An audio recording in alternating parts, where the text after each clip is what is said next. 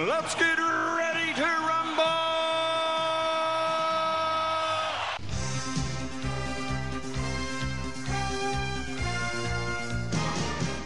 Hello, and welcome to Netflix vs. Cinema, the podcast that used to talk about films in the cinema, used to talk about films on the big screen, but now there's no films on the big screen, so we can't really talk about them. My name is Tosin, and I am your host in the Midlands, in a place called Bromsgrove in Worcestershire.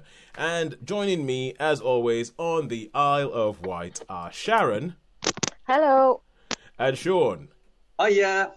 You might be hearing that Sharon is essentially fighting around a whole bunch of things in her room at the moment. Trying to get a lamp because I was feeling like I was in the dark. So I've got an extra lamp. Oh yes.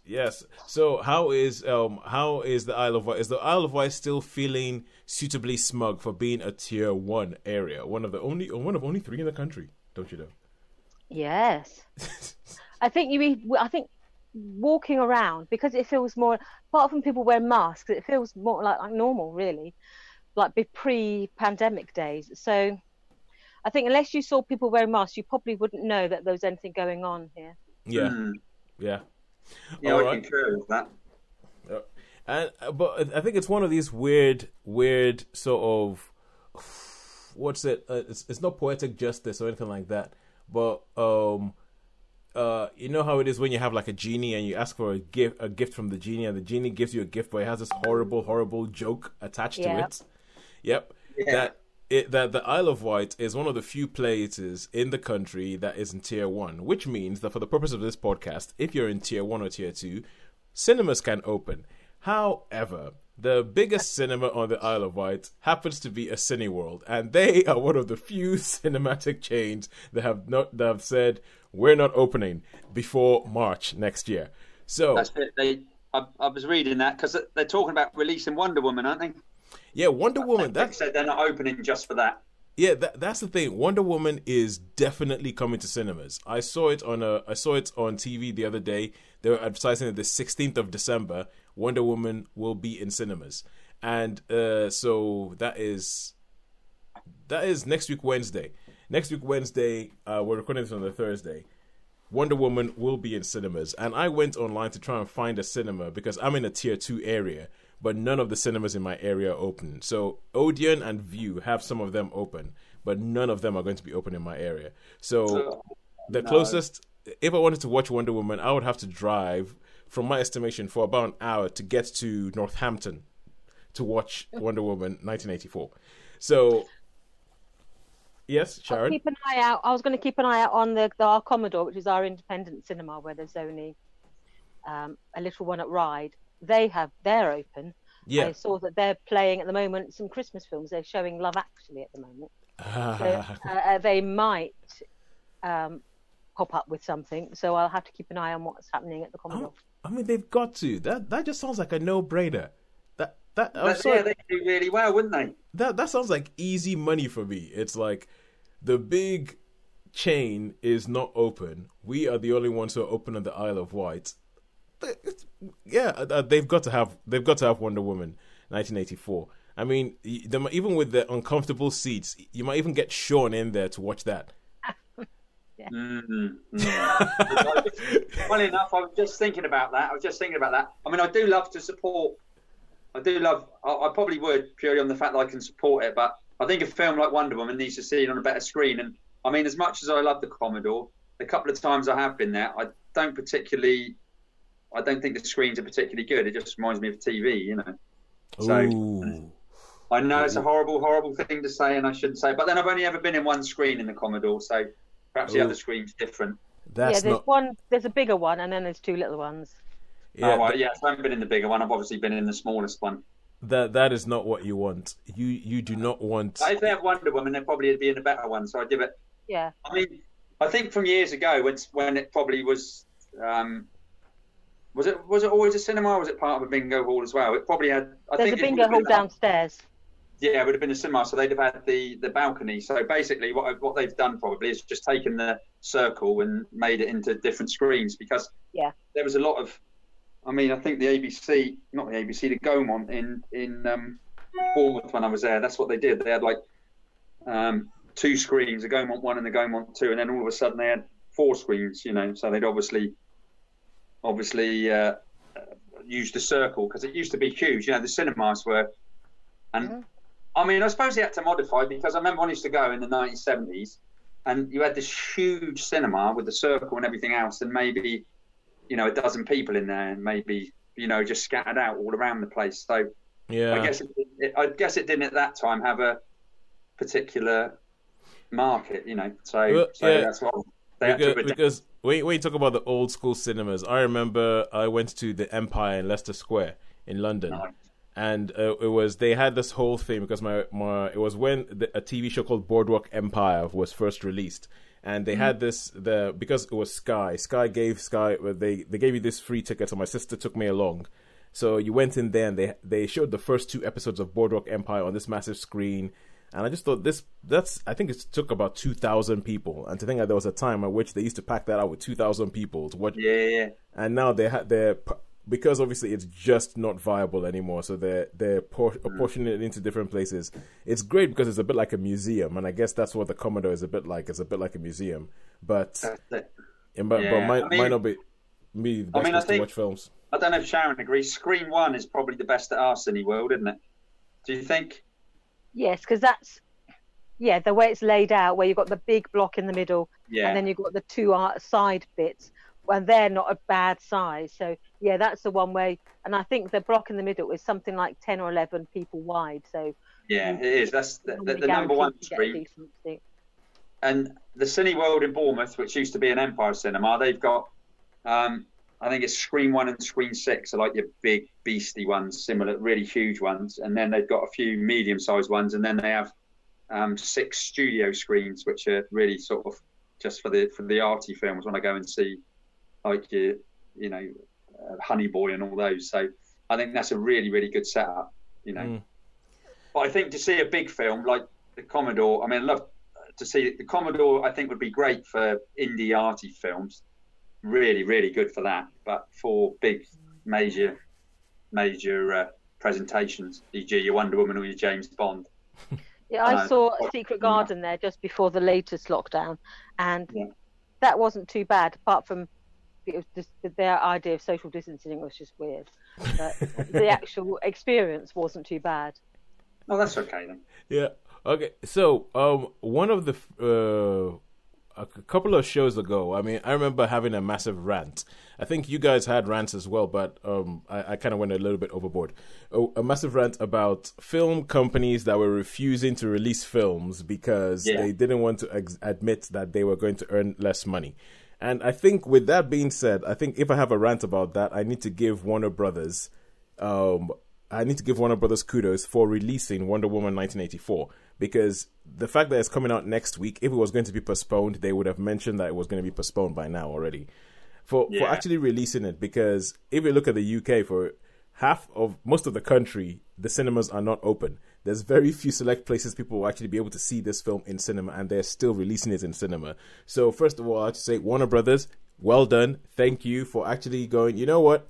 The world's different. We're going to have to come up with a different way of doing this thing. We can't just sort of wait and try and maximize our Aren't they going to stream it at the same time, Toes? And yes, and then we come up onto the other plan, which is them going, look, the world is different. We have absolutely no idea when, if the world is ever going to go back to what it's like.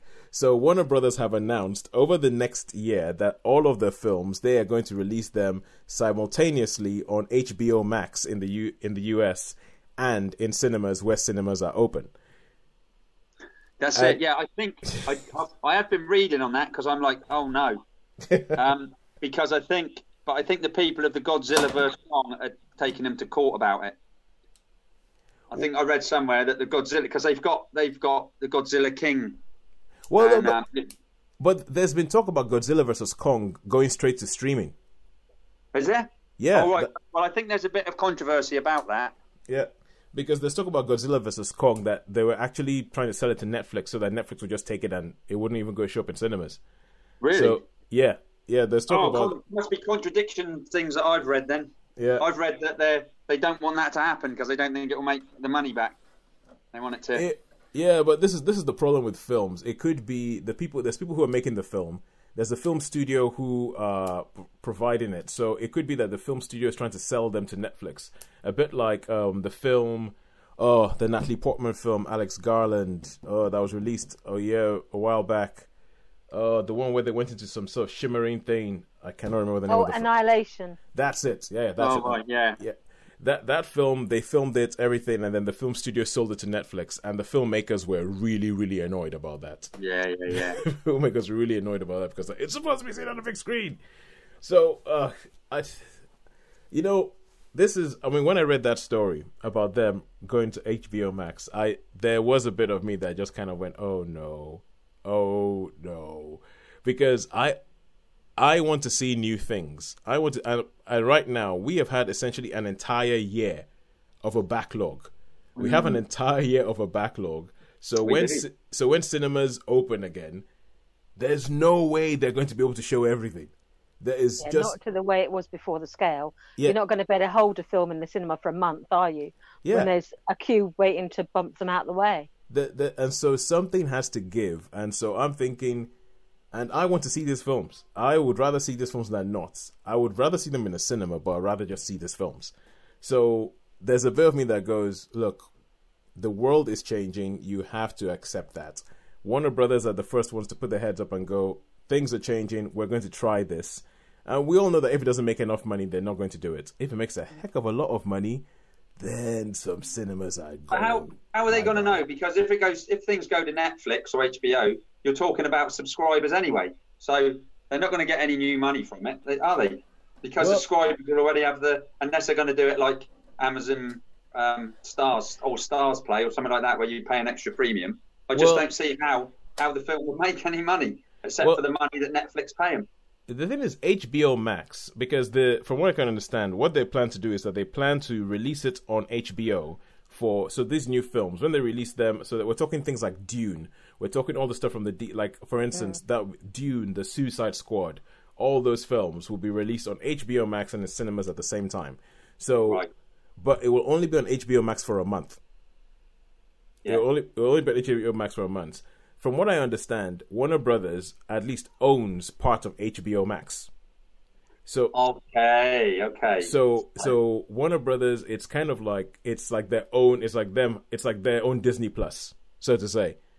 So I mean, the thing is, I suppose they could get like the 30-day free thing and watch it, and then couldn't you? I still don't think. I'm not sure. Make any money. I'm not sure there is a 30-day free thing for HBO Max. HBO, because they used to. I remember when I was over there a few times. They used to do a lot of sports as well. Yeah, so HBO were the original people for pay-per-view. So that was Saving Private Ryan was HBO, wasn't it? Yes. No. What? No, I thought it was. I thought it was a HBO production. Yeah. I think of Band of Brothers. Band of Brothers, that's what I meant. Yeah, what did I say? You said Saving Private Ryan. All right, yeah, Band of Brothers. That's what I was thinking of, the Band of Brothers. Band of Brothers as well. Yeah, no, well done. Yeah, Band of Brothers. Yeah, that's it. Thank you, Toast. No, and they did Rome, didn't they? The first two seasons the 2 seasons of Rome. Yes. So they did The Wire. It's a good job we got you there to keep us on track, isn't it? And Deadwood, loads of times. I try. So I think HBO, people in America, they know that when you hear HBO, HBO don't give anything away for free. So I don't think that there's a free period for HBO Max. But what happens is, if essentially they're going to use it the way Netflix uses these things, like get a whole bunch of subscribers, and we'll see each time they release a big film. For instance, I know if I was in America and Dune came out, I'll be signing up to HBO Max for at least a month to watch Dune. Mm-hmm. So the thing is, I think in the world that there is, you need to figure out a way to go forward. It makes me really worried for some cinema chains. But I think but as I said before, I feel like Warner Brothers, Disney, when you're actually allowed to go out again, they're just going to come in and they're just going to hoover up a whole bunch of cinema chains anyway. Yeah, that's true. So it's going to be like, Disney's going to be like, we own our own streaming platform. We own our own chain of cinemas. We own everything. Everything. Yeah, we own the world. I think they must. I read somewhere that they would have lost a hell of a lot of money on their parks, on their American theme parks and Yes, stuff. yes, they would do. Yeah, Because that was like a big money maker for them, I think. yeah. I think it's anything hospitality has just sort of like been destroyed this year. All right, cool. So that's us doing our current affairs to do with film and all that. And now we actually get onto films that we've seen this week. Now, I was before you sent the list of the things that you had watched this week. I was actually going to ask a question. What was the last film you watched? Because I realized that a lot of the things I'm watching now are TV shows, and I cannot actually remember the last film I watched. I know, Sharon, you've decided to get into the spirit, and with your selection, it seems that when it comes to bad Christmas movies, we have Channel 5 and Netflix that are competing now to who's going to give you the worst. Who can show us the most Hallmark-inspired Christmas films? So I have suffered for my art this week. I have watched 3 Christmas films. Pick the one that gives you the most vitriol. Oh, that's quite that. Well done. There was one was quite good, and 2 were just a sappy mess. So the sappy messes were A Christmas Wish. Is that on Netflix? Or was that? They're all Netflix. Yeah. Then I saw one that's called Christmas Land. Oh, that was just. Yeah, that was Christmas Land. And then I saw A Christmas Drop Off, which wasn't too bad. I think I've seen the adverts for this. They've been pushing that one as like, this is a good one. It's not, something to do with dropping care packages somewhere. Yes, the Pacific Atolls. They drop off these Christmas gifts. That's what it starts off as, and then as the story unfolds, you find out that it's actually a humanitarian mission that's been going on for 50 odd years. That basically every winter they drop off things like generators and medical supplies and teaching equipment, and it just happens to be at Christmas time when they organise these drop-offs, because they can use people's spare time, and they do training exercises. So they do the flights over these islands as part of their training exercises. So it all works out. But they've been doing it basically since the 50s, and this was a film sort of having a look at that and then adding a little romance in there as well. Oh, so it was interesting without being completely wet. I mean, there's some I watched, I just think they could have been wetter if they'd rolled around in the snow, quite frankly. All right. So with this, is there anything else that you want to say about that besides that? Before you smack it with a star rating. No, I think that particular Christmas drop off. Yeah, that was okay. A lot of them I've watched them because it's if an evening when we finished, watching, I don't know, Antiques Road Trip, then it's like, should we watch a film? And because we know it's an hour and a half long, and there's they have the warning ratings before it, and the warning ratings for these Christmas films are intense emotion. Yeah. It's like warning, intense wetness. Yeah, emotion. Yeah. And then because Mum and I, because we were saying, well, what do you think that means? And I said, someone's going to cry at some point, I expect.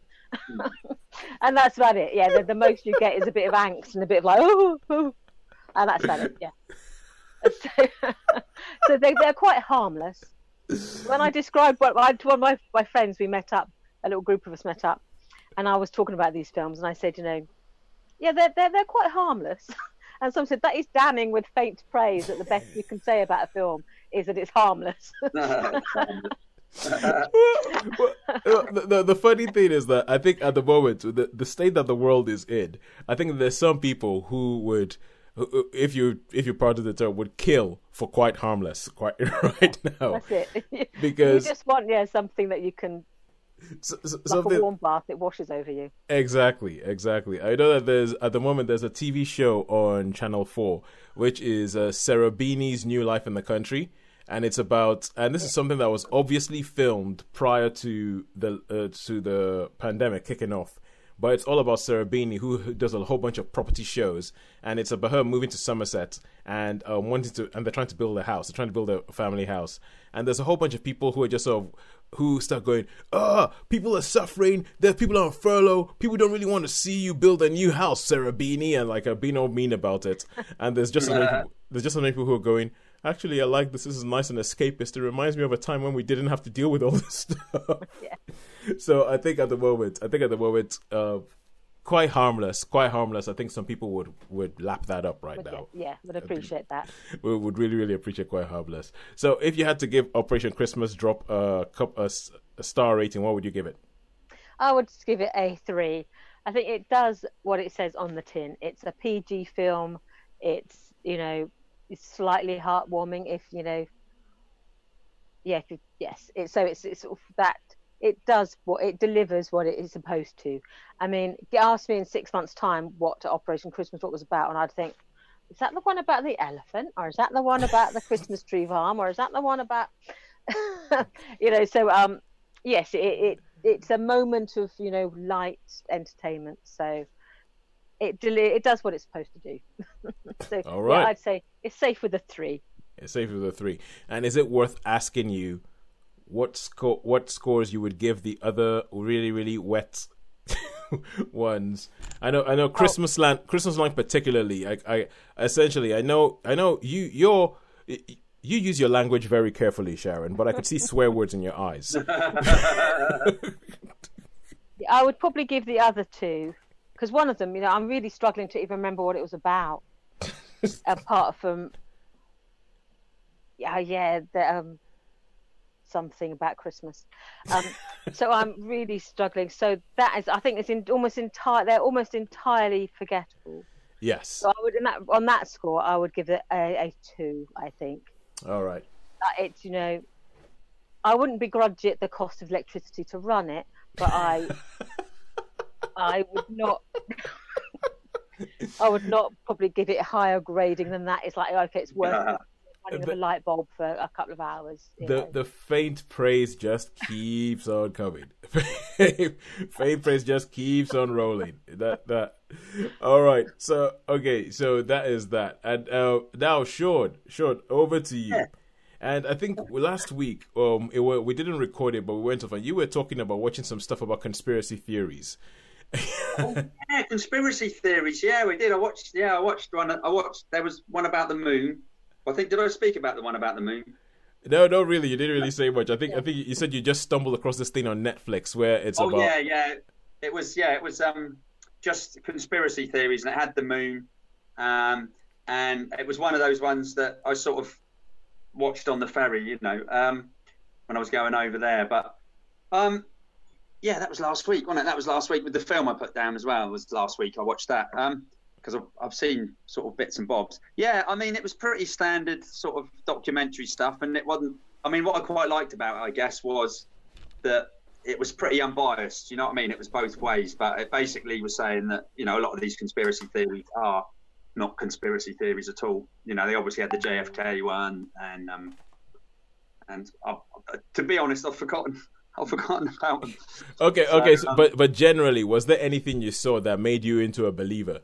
Nah, probably not. Probably not. I mean, it's still fun. It's still fun to think about things like that.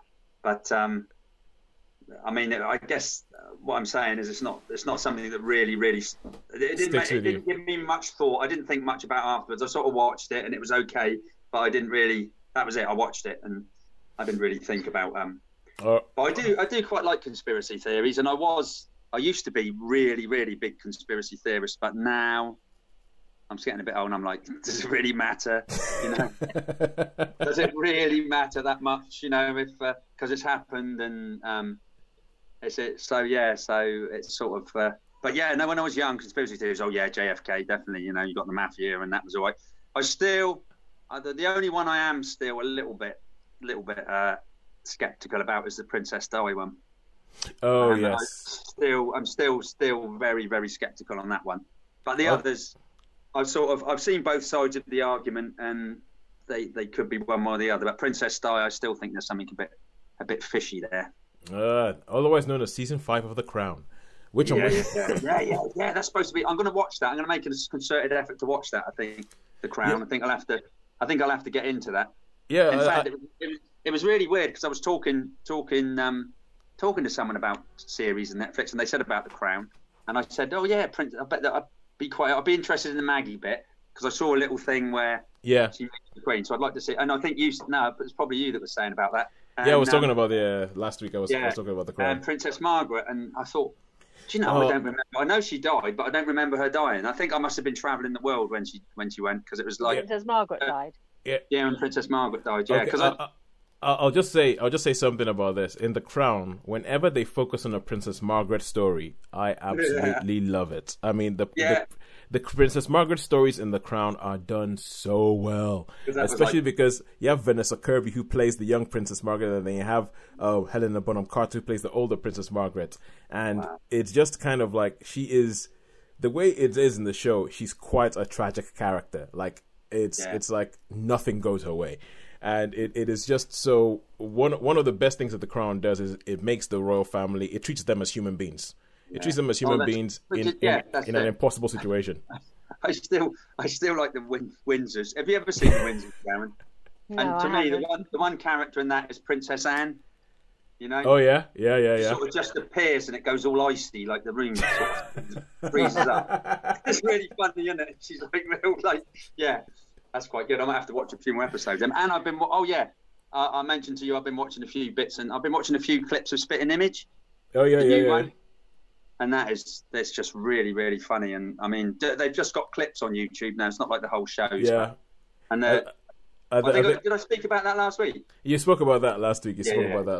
So let's move on to. I was asking you what the last film you saw was, and I think this might be it. You said that you'd seen The Devil All the Time on Netflix. Devil All the Time. So this is Robert the. Robert Pattinson? Is he in it? Robert Pattinson is in it. Tom Holland's in it. Oh, Sebastian Shaw's in it. Bill Skarsgård's in it. Good lord.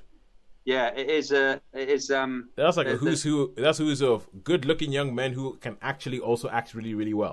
Yeah. So I mean, I saw this a couple of weeks ago because I didn't review it the last show. So, but it's still sort of stuck in my mind. You know, basically the plot. It starts off in the Second World War, and there's obviously a trauma that's been committed, but then it goes post-World War, and the soldier that sort of focuses on Tom Holland's, which turns out to be Tom Holland's dad, he meets a girl that he wants to marry.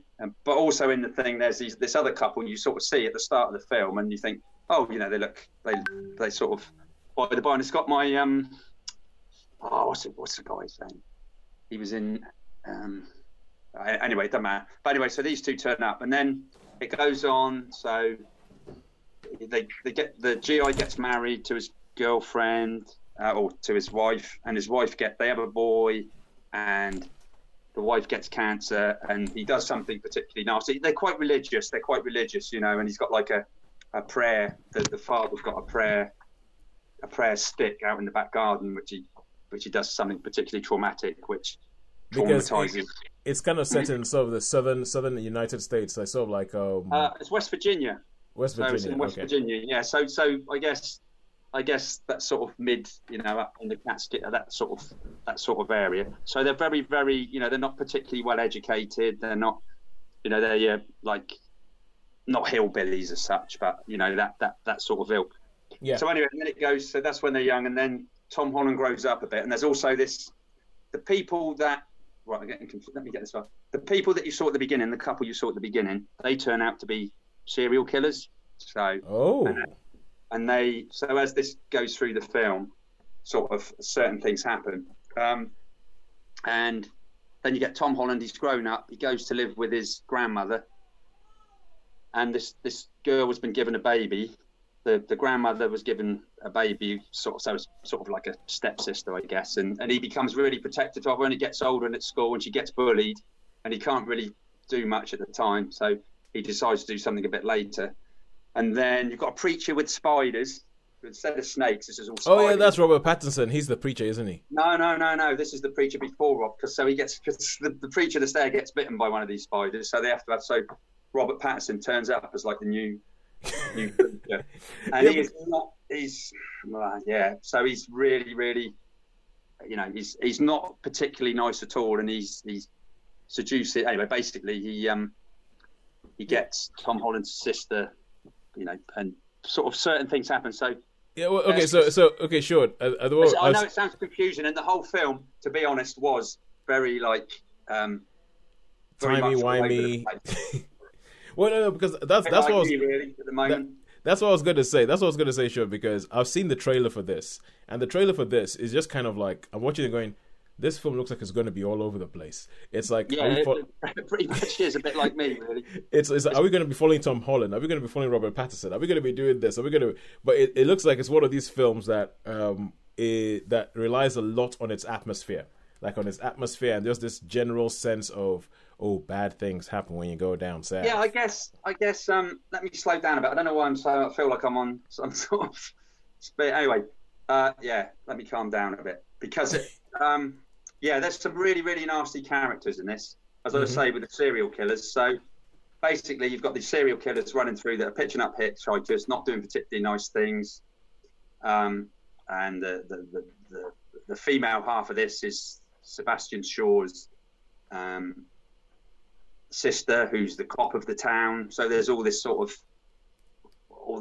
interaction, all this stuff going on. And I guess what it is, it's like some of this is how, like, I don't want to offend you guys, but how, like, religion can be used to do some particularly nasty things, because obviously in that area they are very, very religious. Yeah. And to cut a long story short, Tom Holland does something, and then so he has to get out of town, and obviously he gets picked up by he's hitching, and he gets picked up by these serial killers. Now, I'm not going to tell you what happens because that would be a total spoiler, but it's I mean, I don't think you guys particularly like it. It sounds like you liked it. It sounds like you liked it. I did like it very, very much. I thought it was terrifically well acted. It was right on my street. But no, really top film. Great acting. As I say, it was a bit of a slow burn to start with, I suppose, but it gradually just it really appealed to me. It was my sort of film. Really, it pulls you in. It pulls you in. I think Robert Pattinson is a really, really good actor. I rate him quite highly because I saw him in The Lighthouse, and I don't know how he's going to be as a new Batman, but it'd be interesting. And the acting is just like first class. So you have a film with Batman, Spider-Man, the Winter Soldier. Isn't that weird? Pennywise. Oh yeah. I know. That's like mad, isn't it? That's like mad. Yeah, somebody was saying that essentially the way things are going, that eventually you're going to have all of Hollywood, and you're going to be able to divide Hollywood into who's been in a Marvel movie and who's been in a DC movie. Yeah. Basically, that's what it'll be, won't it? I mean, because you'll get all of them. Yeah, but it's getting to the point because they just the level of talent that they get just keeps going up and up and up. The level of talent that they manage to attract to these films. So, how many stars would you give The Devil All the Time? The Devil All the Time. It was generally, as I say, apart from being all over the place, I would give it a 4-star. I'd totally give it a 4-star. Okay. Yeah. But I think it's a top film. Yeah, I really, really quite enjoyed it. So, well, I don't know if you can enjoy it. It was a bit gruesome. Well, it does look like it's going to be a gruesome film. It looks like it is a gruesome film. It looks like it is one of those, this is the horrible state of the human condition kind of films. Or look how horrible human beings can be. Yeah. And it looks like. Yeah. I was just saying. I just having a look on the computer to look at the cast, and I see they got my old friend Jason Clarke. I thought he was in it. I thought he was. I thought he was in it because Jason Clarke, because actually he's one half of the serial killer. Yeah, because you see, that's the thing, right? I was thinking, I saw the trailer, and I'm pretty sure I saw Jason Clarke, but Sean hasn't mentioned Jason Clarke yet. I was trying to think of his name. I think I must be getting too old because I mean, I thought of him and then I couldn't remember his name, Jason Clarke. Yeah, and I was thinking that whenever there's a film that has Jason Clarke in it, that's usually the first thing that Sean says. Even if it's a great film, Sean will be like, "Oh, it has that bloody Jason Clarke in it. Yeah, he's terrible. I hate him. Hated him in Terminator Genesis. But this was actually a good film. This was good, but not because of him." Yeah, he wasn't too bad in this. Let's just say he made a good serial killer rather than whatever. he did not mess it up. I'm waiting for a Sean. If I ever get to the point where I get to make films, I'm going to try my hardest to get Stanley Tucci. I knew you were going to say I'm going to get Stanley Tucci. I'm going to get Jason Clarke. I'm going to find a couple of other people that you don't like, and I'm going to remake the Wild Bunch. The Wild Bunch, that'd be something. There you go. I'll remake the Wild Bunch with Stanley Tucci, Jason Clarke, and a whole bunch of their clones. That'd be quite funny. It'd be interesting to see what parts they play. Oh dear. All right, cool. What I was going to say is, they were doing some filming of The Beast Must Die, a series called The Beast Must Die on the island. Yeah, with Jared Harris. They were using the sixth form school, and before I was due to open up and go and be with them all the weekend and all that sort of stuff. Yeah. And then my appendix, thing. Oh yeah. I never got to do it. I was like gutted. It was like, I think that's why I went those few days with saying no, I've got to get. Because you could have been on set. You could have been set with Jared Harris. Yeah, no, they said, yeah, we'll use you. They were going to they were setting up the school as a bank, apparently. So yeah, because I've got a friend Karen Robb, who was actually doing costumes for that. Yeah, she was sending me messages going, "You never guess who I was on set with today. Look at him. Oh, you're the only person who knows who this guy is. Nobody else knows who he is." She sent me messages talking about his see-through trousers that he was wearing. Oh wow. That she was like, they really should get a little bit more material. There's not enough material in those trousers. But all right. So I think it's just me left to go. Just me left to go with what I've been watching this week. And so there's the main thing I want to talk about, and there's a little. I know there was a point where we used to do also rants on the show, which were things that we watched, but we weren't really going to focus on. So a little quick thing there's something on Netflix called Dolakbo is Fine, and it's a small 15-minute thing that I watched, and after I watched it, I was like, oh my god, I know who wrote that person. I know the person who wrote it. A lady called Chibundu Onuzo. And it's all about Dolakbo is Fine is about the sort of standards that are put on black, especially women, when they have to go into the workplace. So it's about this girl who is she's a Nigerian girl in a British public school, and it starts off with all these shots of like really really close-ups of her afro, of her afro hairstyle, and it's all so this is all going to be about her hair. And she speaks to somebody who is black but has done quite well in the corporate world, and essentially tells her, okay, fine, you need to change everything about yourself. So if you're going to go well in the public world, so in the corporate world. So for instance, her name is Dolakbo, but her other friends call her Dollop. And she's like, okay, why are you letting them call you Dollop? That's not a name. No one's going to take it seriously with a name like Dollop.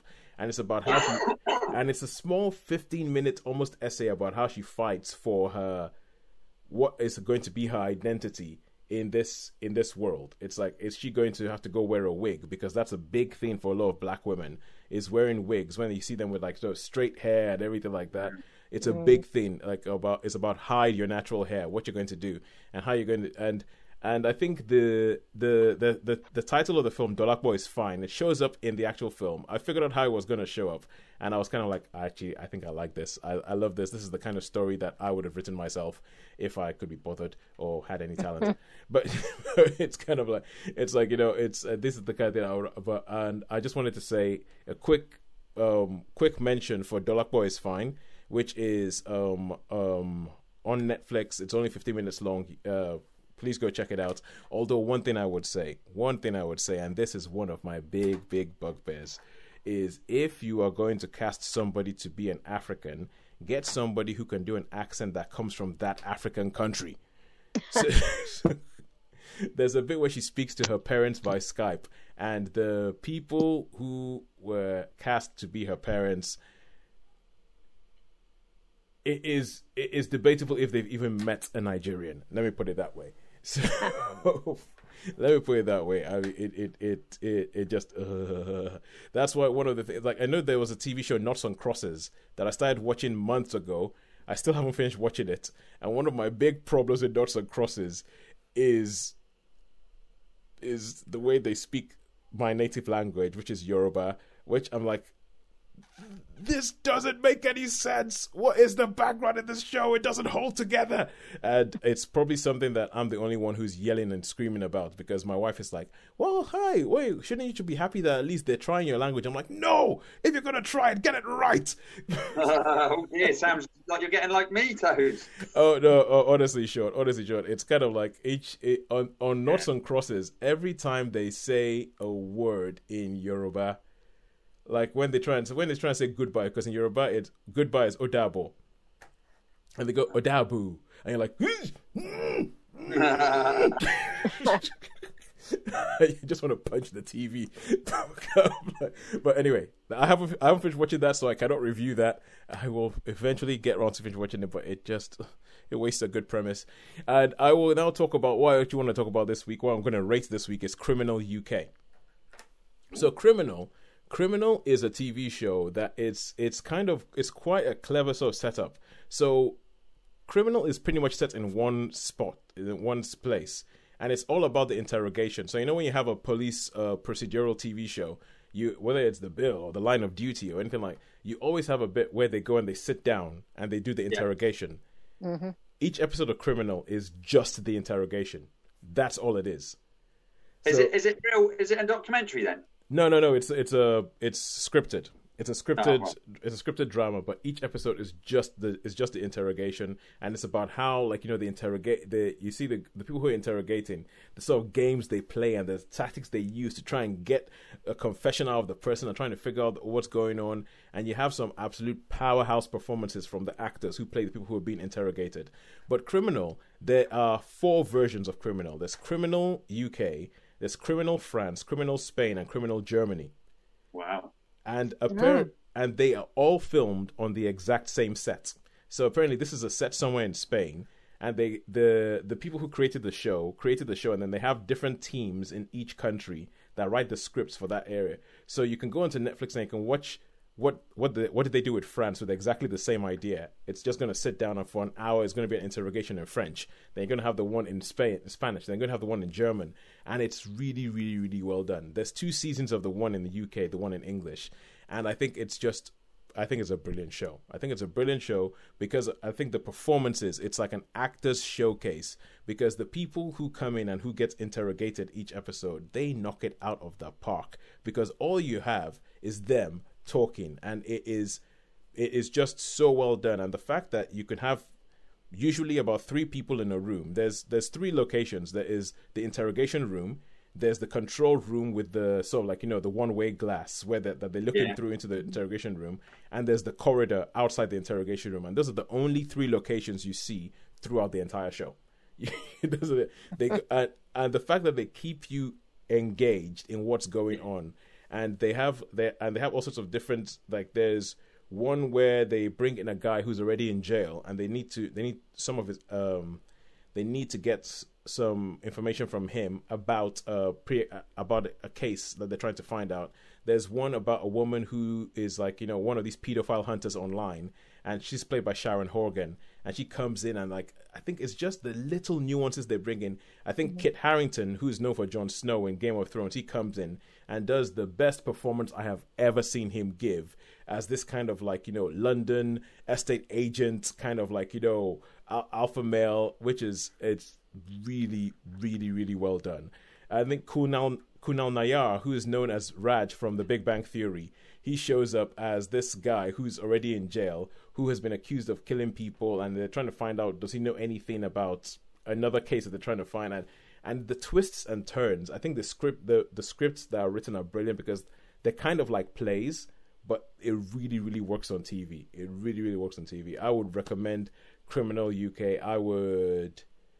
I think I'm going to give it a 5. I'm gonna give it Wow. a 5. Wow. Yeah. Wow. How And I'm many? What I was going to say, Toes. How many episodes are there? 7. 7. Oh, There's- okay. That's 2 seasons. So each season, the first season was 3 episodes. The second season was 4 episodes. And so that's so for the Criminal UK bit, there's only 7 episodes. For the Spanish, German, and French ones, there's only 3 episodes because they made the one season. They didn't bring it back for a second season. But it is. Right. If you want to talk about good things on Netflix, I think Criminal is one of the best things, hands down, the best things on Netflix. The best Netflix, one of the best Netflix originals. It reminded me of my former profession when I was in my policing days. That's one of my jobs at one point was I had to transcribe police interviews, and you had to you summarize certain bits, and then you have to transcribe verbatim any admissions or anything that's relevant to the particular if they make an admission that you think is admissible will be admissible in court. And so you have to listen to them. You have to listen to it, and then you go back there. Okay, yeah, that bit at 4 minutes through 30, you type in the time, and then you type it verbatim. Yeah, no, I had one guy as the police officer who was investigating, was Scottish, a Glaswegian, and he had a bit of a stutter. So I'm trying to transcribe that. It took me ages just to keep going back and going back. We have like a foot pedal that was like a reverse thing. I had to keep going over and over and over this one particular thing to get it all in, because it has to be verbatim. And and even sort of words that are mispronounced, sometimes you've got to type it the way it sounds. Yeah.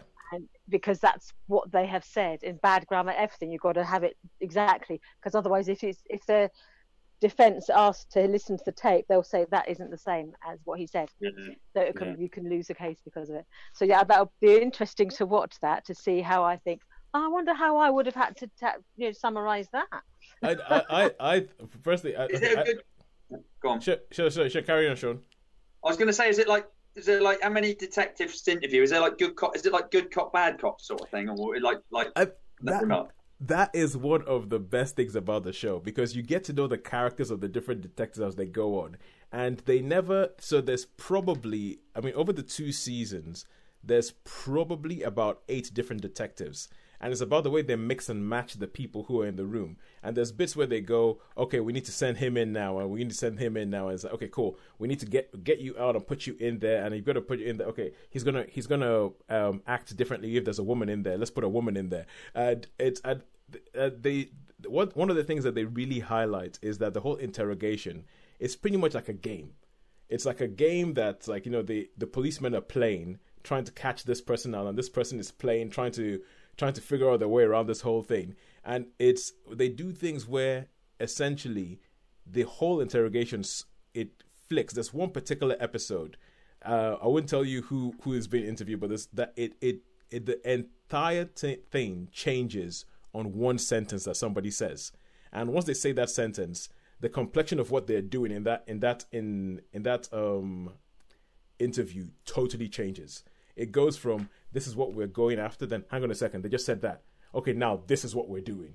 And I think it's really, really, really well done. But if you look at it's one of the things where it's easier to go with the cast, of looking at the cast of the people who play the ones who are being interrogated as opposed to the regular cast of the show. So you have David Tennant. David Tennant shows up, Haley Atwell shows up, and I think the Haley something that you said, Sean, reminds me of the Haley Atwell one, because she plays this kind of like, South London girl who's like, being accused of killing her sister's boyfriend, and it's good. It's really, really good. You have Sophie O'Connor. I actually want to watch this again. And and the real good thing about this is that I started watching it, and because obviously we've just had a kid and my wife is breastfeeding, and because of the way it's done, she said that she loved it because it was like listening to a radio play, and she could just listen in the background to the radio, and she could totally follow the story. Every now and then they would show you something that relies on what you're looking at on screen, but she was like, it works just as well as a radio play. And she was like, oh yeah, this is really good. This is really, really good. It's really, really enticing and all that. So yeah, I would give Criminal UK a 5 out of 5 stars. Wow. Okay, so until next week, when I believe we will all be trying to figure out if there's some way we can watch Wonder Woman 1984. if you could, I think you guys, Sharon, you might go try and find out if the Commodore can. If is it's going on to it show. right, yeah. I might go. I might come along. I'll go see if maybe I can be bothered, or if I can be released from the house for. Well, it's going to be about 4 hours to drive down to Northampton, watch Wonder Woman 1984, and then drive back home and be like, "Hi, honey, I brought KFC," or something. It's all tier 2, so can you tie in any Christmas shopping or anything else with it? Say, actually, if we go there, then I can pick up this, and then that's all done at the same time. That's the thing. The closest cinema to me is a View that is close to a shopping center, so it could have worked. But that View is not one of the views that's been opened. So, darn. Even though we're in the tier 2 area, so I mean, first and foremost, let's make sure that people don't die. That's the thing. First of all, let's make sure. But once that's been sorted, you're like, oh, there's some things about this that are just a massive shame. So, so until next week, when we figure out what on earth is happening in Wonder Woman 1984, it's a goodbye from me. It's a goodbye from me. And it's a goodbye from me. Thank you very much for listening to Netflix vs. Cinema.